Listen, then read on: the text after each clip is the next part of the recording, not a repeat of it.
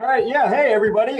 Sorry for that little delay right there. I'd like to welcome everyone who is watching on Zoom and on Facebook Live.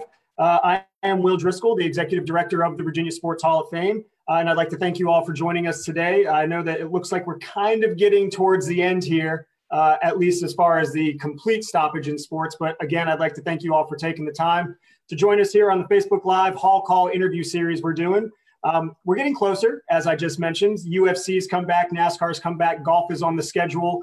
But as you can see, I'm talking to today a Major League Baseball pitcher from Virginia, Daniel Hudson, and hopefully we'll be able to see him on the mound sometime here soon. Daniel is a 2019 World Series champion with the Washington Nationals, but a lot of people might remember him, at least locally, prior to that from his time at Princess Anne High School and ODU baseball. He's now entering his 11th Major League season. Daniel, thanks for taking the time out to join us today. Yeah, no problem. Thanks for having me. Absolutely. Now, obviously, everybody, this is on Facebook Live. So if you do have any questions you want us to get asked, please feel free to put them on the feed and we'll see if we can get them up on the stream. Now, let's jump right into it. 1 year ago today, the Nationals were 19 and 29. However, you were in Toronto, so you had nothing to do with that record at all. Fast forward a few months and you were acquired in a pretty much was a key deadline deal for the Nationals. What was going through your head as you were making that transition from Toronto, who was kind of struggling at the time, very young, talented team, to the Nationals, who were surging? Yeah, so I don't know, even before I was in Toronto, I was actually in spring training with the Angels last season, and thought I had a pretty good shot of making that club, but get down to the end of camp and there's some roster crunching going on, and they basically told me I was on the outside looking in, and they're going to give me my my out at the end of the camp and basically just release me so I could hopefully have a chance to sign with another team pretty quick. And luckily the Blue Jays had a need right there at the end of camp, and I literally went from here in Phoenix, Tempe to Dunedin, Florida, back up to Toronto in about 36 hours. And 3 days later, it's opening day in Toronto. So that was kind of a whirlwind week. And yeah, like you said, Toronto kind of struggled. We weren't really playing that well early on. We had a very young team, very talented team, but young, inexperienced. And my role kind of transitioned to a kind of back end of the bullpen guy where, most of the time I was going to pitch when we had a lead. And, going on, every so often there'd be a couple times, maybe I didn't throw for 5 or 6 days because we weren't really winning that much. So kind of allowed me to really get some extra work in on the side and, before games, and get off the mound a couple times per week and just really work on some mechanical tweaks that me and the coaching staff kind of figured and worked on, and just jumping on, like I said, 2-3 times a week, making sure I got that work in as well as my game work in, and just kind of really got in a really good place mechanically and started throwing a ball with some confidence. And just jumped in and got traded to the Nationals on deadline day. And rest is history. Kind of same thing, just transitioned to a back end of the bullpen role with the Nats. And, Doolittle had to take a little time off there in August with some knee issues, and just kind of transitioned to an 8th inning, 9th inning guy. And I found myself pitching, a lot of 9th innings in the middle of a pennant chase, which was exciting. Well, you mentioned that back end role, which is what a lot of people remember from that run to the World Series. Winning the World Series in and of itself is rare, but being the guy who's a part of the clinching moment is even more rare. It only happens once a year, and it's usually a couple guys, but you are ingrained in people's memories now. Kind of take us through, that moment, a couple moments actually, of one, warming up in the bullpen, knowing you're going in the 9th inning with the lead, making that run from the bullpen to the mound, and then finally that ultimate pitch that won the Nats the World Series. Yeah, I've told this story a few times now. Max really struggled. Scherzer really struggled, or not struggled, but he just battled really hard against the Astros there the first 5 innings, and they really ran his pitch count up, and he was gassed after 5. So they went with another starter, Patrick Corbin came in out of the bullpen. He was probably only going to go 1 or 2. That was the original plan. And literally probably from the 6th inning on, in the 6th, 7th, and 8th, if Pat got into trouble, I was going to have literally the next guy. So I was warming up in the 6th inning, the 7th inning, and the 8th inning. And then finally, Corbin got through the 8th inning pretty much unscathed, and they called down and said, "Hey, you got the 9th inning." And that's when it kind of sat in, and I was like, "Oh man, this is it right here." Luckily, we scored 2 more runs in the top of the 9th to kind of give us a 4-run cushion instead of 2. And then originally the plan was I was only going to face the first 2 guys, it was Springer and Altuve because they're both right-handed, and then Brantley was coming up. So Doolittle was warming up behind me. He was going to come in to get the lefty-lefty matchup on Brantley. So my thinking as I'm warming up and jogging in from the bullpen is I can't screw this up. We're up 4. I can't screw it up in 2 hitters.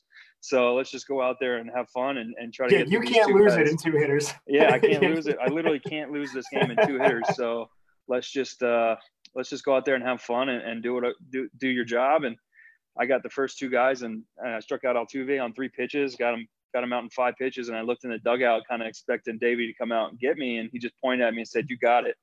And I was like, "Oh, I got to lock it back in now." So let's go get Brantley and get out of here with a ring. Well, you're standing on the mound, and that is your moment. You know, it's a moment that fan base had been dying for. It's a younger fan base, but there's still people who remember the old Washington Senators. So it's a long time coming for Washington. But talking about you specifically, you know, you've been on quite a journey in your career. You had some a promising beginning as a starter, but then 2 Tommy John surgeries. You know, 1 Tommy John sometimes is enough to push somebody out, but you had 2, 4 different teams from there, and then now you're standing on the mound to win the World Series. Kind of talk about how you've been able to overcome that adversity and then make yourself that valuable component to a championship team. Yeah, you know, it's definitely been a long journey. You know, at the beginning of this, you just mentioned that I'm going into my 11th year in the big leagues, and I can't believe it's been that long. You know, it's just kind of I feel like it's just yesterday. Like I can remember the feelings I had, you know, warming up in the bullpen for my major league debut in 2009. You know, and it's crazy to think that was 11 years ago, a marriage ago, 3 kids ago. You know, and it's been a long journey, like you said. I've been a lot of ups and a lot of downs. But I think what really got me through all those downtimes, you know, with the injuries and, you know, struggled there for a little while in a couple seasons, was just the strong support system I have at home. You know, I have great parents, great loving family here. I got 3 girls that love me more than anything. My wife really got me through those hard times, and just really lean on that support system and, you know, go through the rehab. And, you know, that moment of standing there on the mound, Game 7, and throwing that final pitch and jumping in your catcher's arms and having your guys mob you on the pitcher's mound. I mean, that makes all that worth it. You know, all that stuff that you go through, all the blood, sweat, and tears you pour into this game at 25 years of playing it. You know, it makes everything you did worth it. And, you know, I couldn't have been more proud of us and our team in that moment. Whose idea was it to throw the glove? Yeah. You know, it's kind of weird. I did it after the wild card game. I just kind of like, the wild card game was just such a quick turn of events. Everybody that watched it knows what happened. You know, Soto getting that hit, and I'm warming up. I was going to go pitch the 9th inning no matter what, even if we were still losing 3-1. Soto gets the hit, it gets past the right fielder. I've never pitched in an atmosphere like I pitched in Nats Park that night. Like just the energy of the crowd, because he made the out on the bases, so I didn't have time to kind of think about it. It's like, all right, I'm down 3-1. I'm going to pitch. Then all of a sudden we're up 4-3. And now I got a chance to send us to the division series. And the moment that he got out on the bases and the crowd was just so into it, I couldn't even hear my entrance music, you know, when I was jogging in from the bullpen. That's how loud the stadium was. And, you know, I guess my hair on my neck is standing up right now thinking about it. It was so crazy. So I got the 3rd out in the wild card game, and I just kind of just black out. I watched it the next day. Robles catches it in center field. I turn around, chuck my glove, and everybody was like, "Man, that was so cool. Did you play in that?" I'm like, "No, not at all." So fast forward to Game 5 of the division series. Doolittle gets the final out in Game 5. He turns around and chucks his glove. I got to kind of dodge it coming out of the bullpen. And I was like, I don't know if he was kind of making fun of me right there or what. So again, fast forward to Game 4 of the NLCS. Oh, crap. You still there? Yeah, I'm here. Sorry. No, that's good. I just hit the side button. I just hit the side button on my phone. Fast forward to NLCS Game 4, and really high pop up to Robles in center field. I'm like, I got to chuck this glove again. So I did it again after Robles caught it. So all 3 of those outs came on fly balls in center field. So we each had time to kind of think about it. On the last 2, I get the strikeout, and I'm like, oh yeah, I got to throw this glove. So I turn around and chuck it. By the time I remember, all the guys are running out. I got to throw it up over everybody now, so I don't hit anybody in the face. So I don't know where it ended up, but somebody grabbed it and put it in my locker for me, thankfully. I'd be interested to see the velocity on it because that thing came out of your hand like a rocket. I know. I definitely didn't mean to. I didn't mean to throw it that hard. That's for sure. We don't have, as you know, here in Virginia, we don't have, a hometown team per se. We have minor leagues and things like that. Kind of talk about once you get that trade to the Nationals and now you're in the thick of it. Down here, we get all the Nationals games, so your family locally can watch. You have that support base. You even played with Ryan Zimmerman, another Virginia Beach guy. You mentioned Doolittle, who went to UVA. There's all these Virginia connections on that team, and Nats Park is a stone's throw away from the border. Did that make it any more special being able to do it where everybody in your support group really could see you win the World Series? Yeah, man, that was cool. I can't tell you how many of my friends, high school friends, guys I went to college with, a lot of them literally like they work and live up in the DMV, the DC area now. Like it's crazy. Like I would get, it was awesome. I get texts, calls, hey, let's go grab a beer after this game. I'm coming to the game tonight. Let's meet up afterwards or something like that. And it was really cool to kind of experience that. My wife and I had actually kind of talked about that one time. The first time I was in free agency. The Nats kind of called and had some interest, but it just didn't, nothing really lined up. And my wife and I talked about it. We would say how cool, because my wife's from Richmond.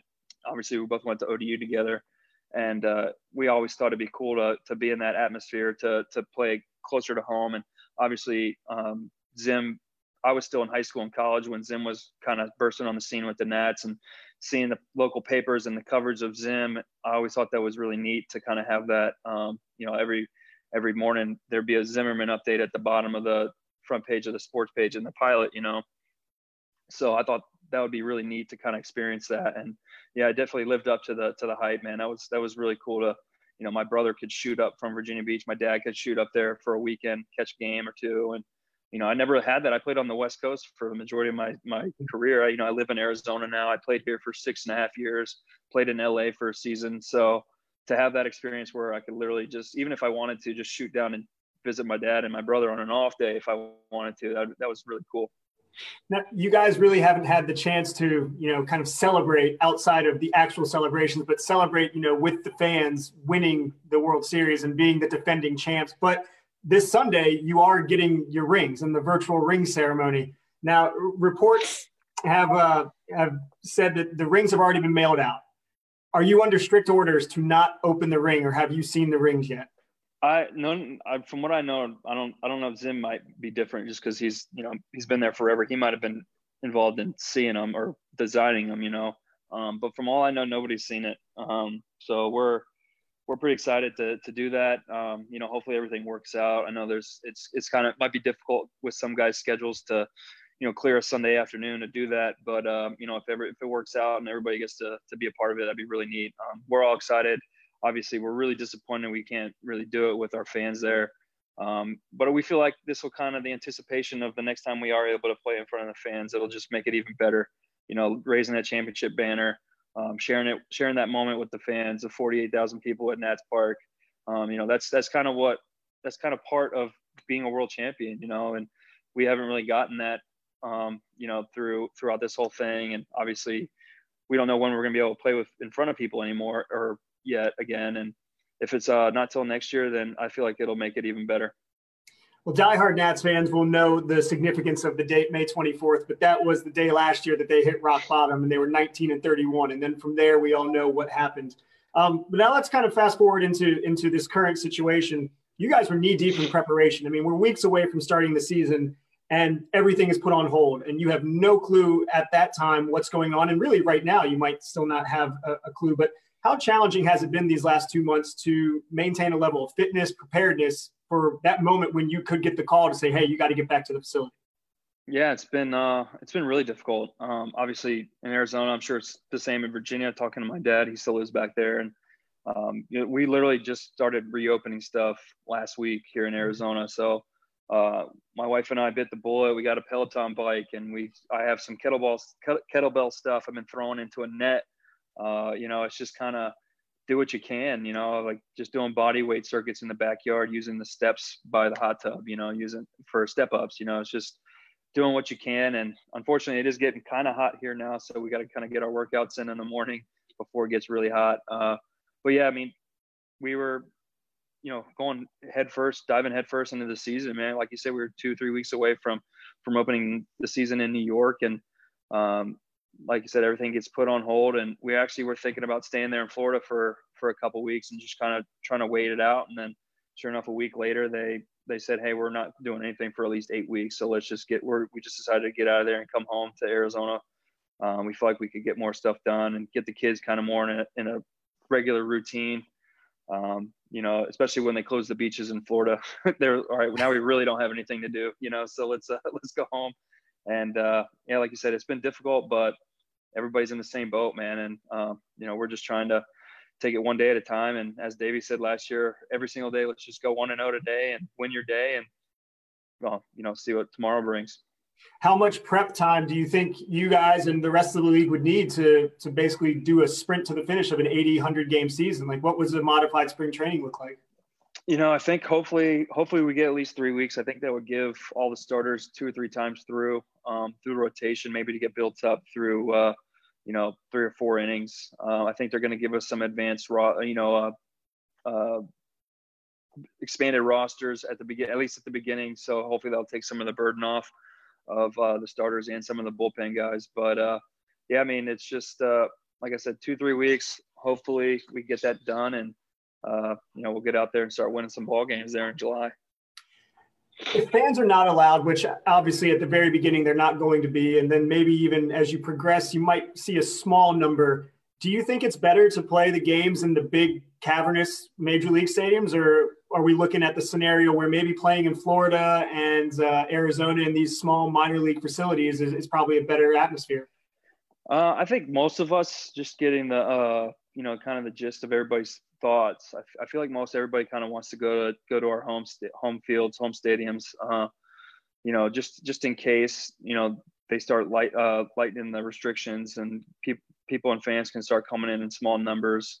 That'll give us a reason to not have to go to Florida and then go somewhere else. We can just go to DC, stay in DC, and then stay on the East Coast, obviously, and play all the East Coast teams.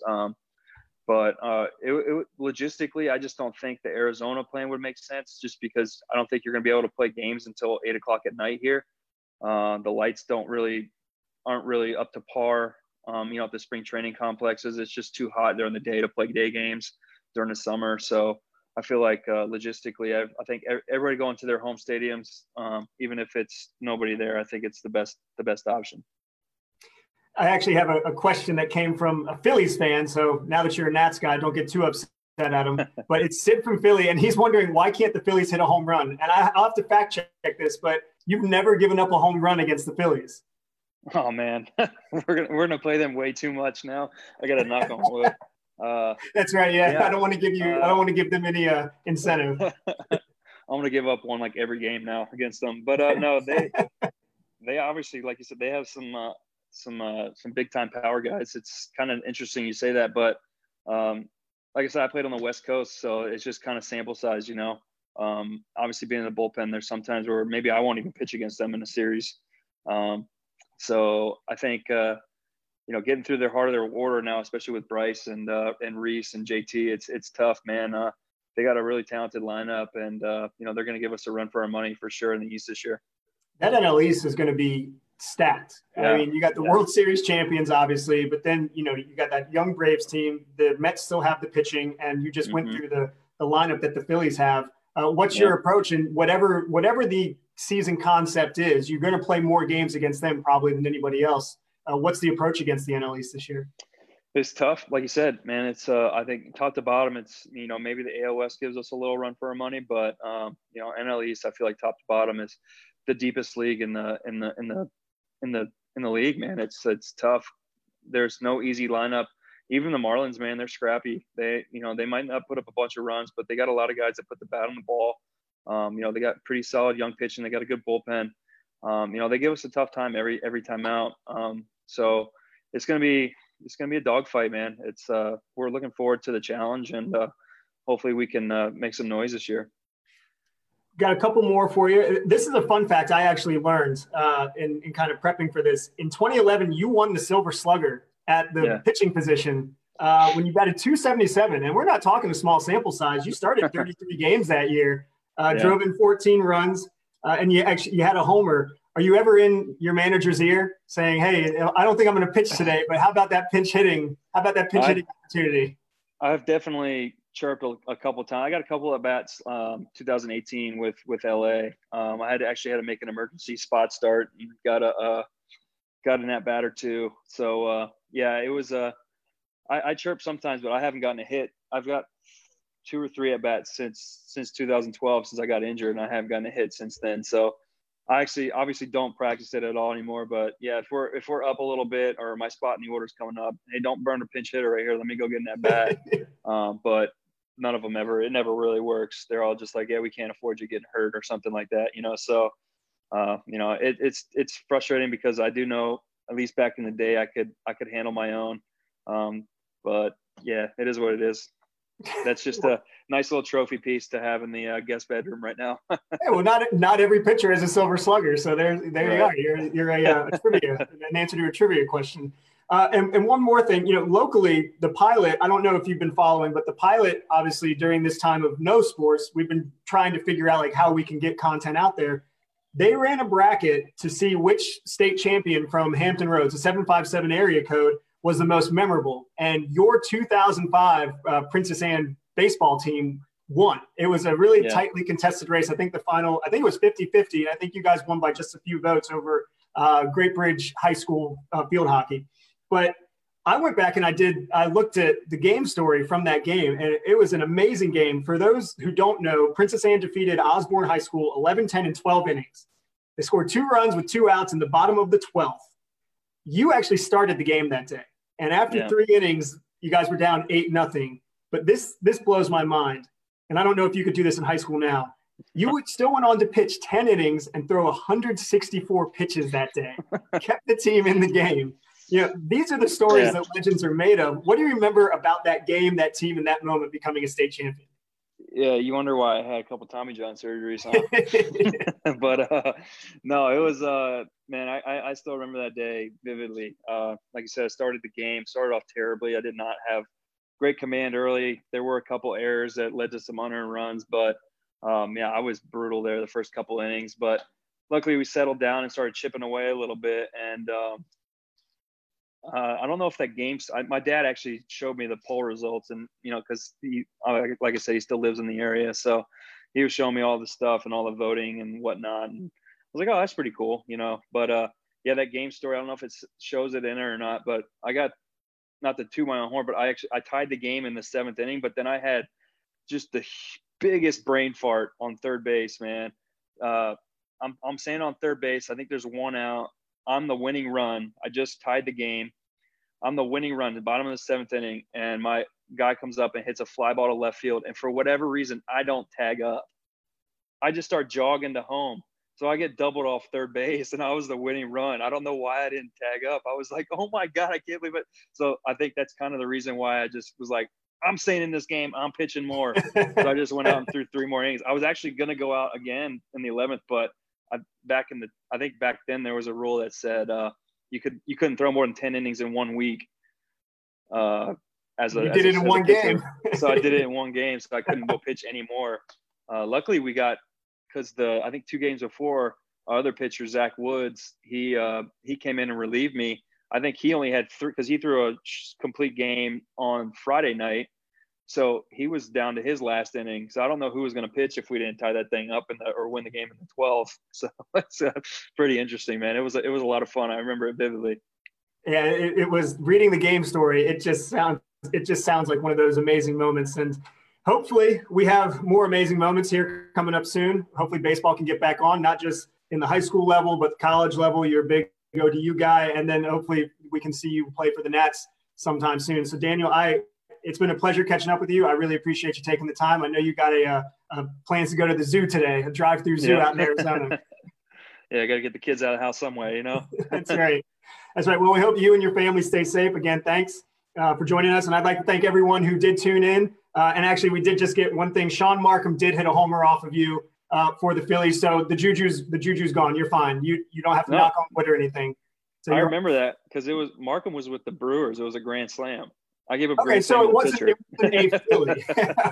Yeah, I gave up a grand slam to the pitcher that year in 2011. I was like, that was pretty cool.